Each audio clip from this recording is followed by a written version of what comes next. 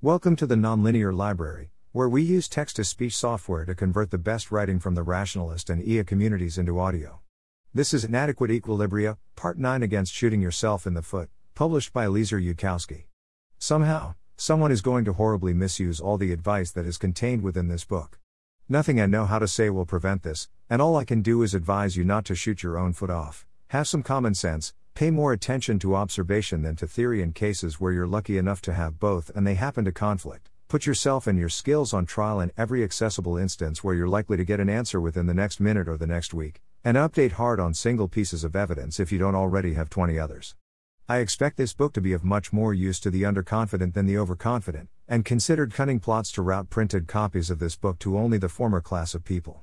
I'm not sure reading this book will actually harm the overconfident, since I don't know of a single case where any previously overconfident person was actually rescued by modest epistemology and thereafter became a more effective member of society. If anything, it might give them a principled epistemology that actually makes sense by which to judge those contexts in which they are, in fact, unlikely to outperform. Insofar as I have an emotional personality type myself, it's more disposed to iconoclasm than conformity, and inadequacy analysis is what I use to direct that impulse in productive directions. But for those certain folk who cannot be saved, the terminology in this book will become only their next set of excuses, and this, too, is predictable. If you were never disposed to conformity in the first place, and you read this anyway, then I won't tell you not to think highly of yourself before you've already accomplished significant things. Advice like that wouldn't have actually been of much use to myself at age 15, nor would the universe have been a better place if Eliezer 1995 had made the mistake of listening to it. But you might talk to people who have tried to reform the US medical system from within, and hear what things went wrong and why. One, you might remember the free energy fallacy, and that it's much easier to save yourself than your country. You might remember that an aspect of society can fall well short of a liquid market price, and still be far above an amateur's reach. I don't have good, repeatable exercises for training your skill in this field, and that's one reason I worry about the results. But I can tell you this much: bet on everything. Bet on everything where you can, or we'll find out the answer.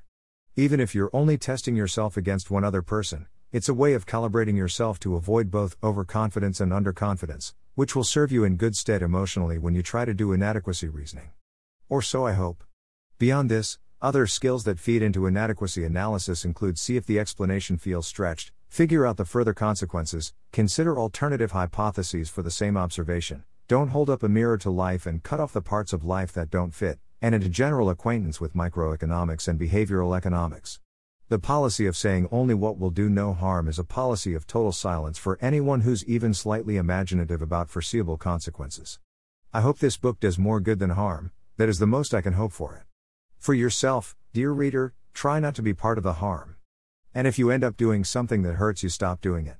Beyond that, though, if you're trying to do something unusually well, a common enough goal for ambitious scientists, entrepreneurs, and effective altruists, then this will often mean that you need to seek out the most neglected problems. You'll have to make use of information that isn't widely known or accepted, and pass into relatively uncharted waters. And modesty is especially detrimental for that kind of work, because it discourages acting on private information, making less than certain bets, and breaking new ground. I worry that my arguments in this book could cause an overcorrection, but I have other, competing worries. The world isn't mysteriously doomed to its current level of inadequacy. Incentive structures have parts, and can be re-engineered in some cases, worked around in others. Similarly, human bias is not inherently mysterious. You can come to understand your own strengths and weaknesses through careful observation, and scholarship, and the generation and testing of many hypotheses. You can avoid overconfidence and underconfidence in an even-handed way, and recognize when a system is inadequate at doing X for cost Y without being exploitable in X, or when it is exploitable to someone but not exploitable to you. Modesty and immodesty are bad heuristics because even where they're correcting for a real problem, you're liable to overcorrect. Better, I think, to not worry quite so much about how lowly or impressive you are. Better to meditate on the details of what you can do, what there is to be done, and how one might do it. Thanks for listening. To help us out with the Nonlinear Library or to learn more, please visit nonlinear.org.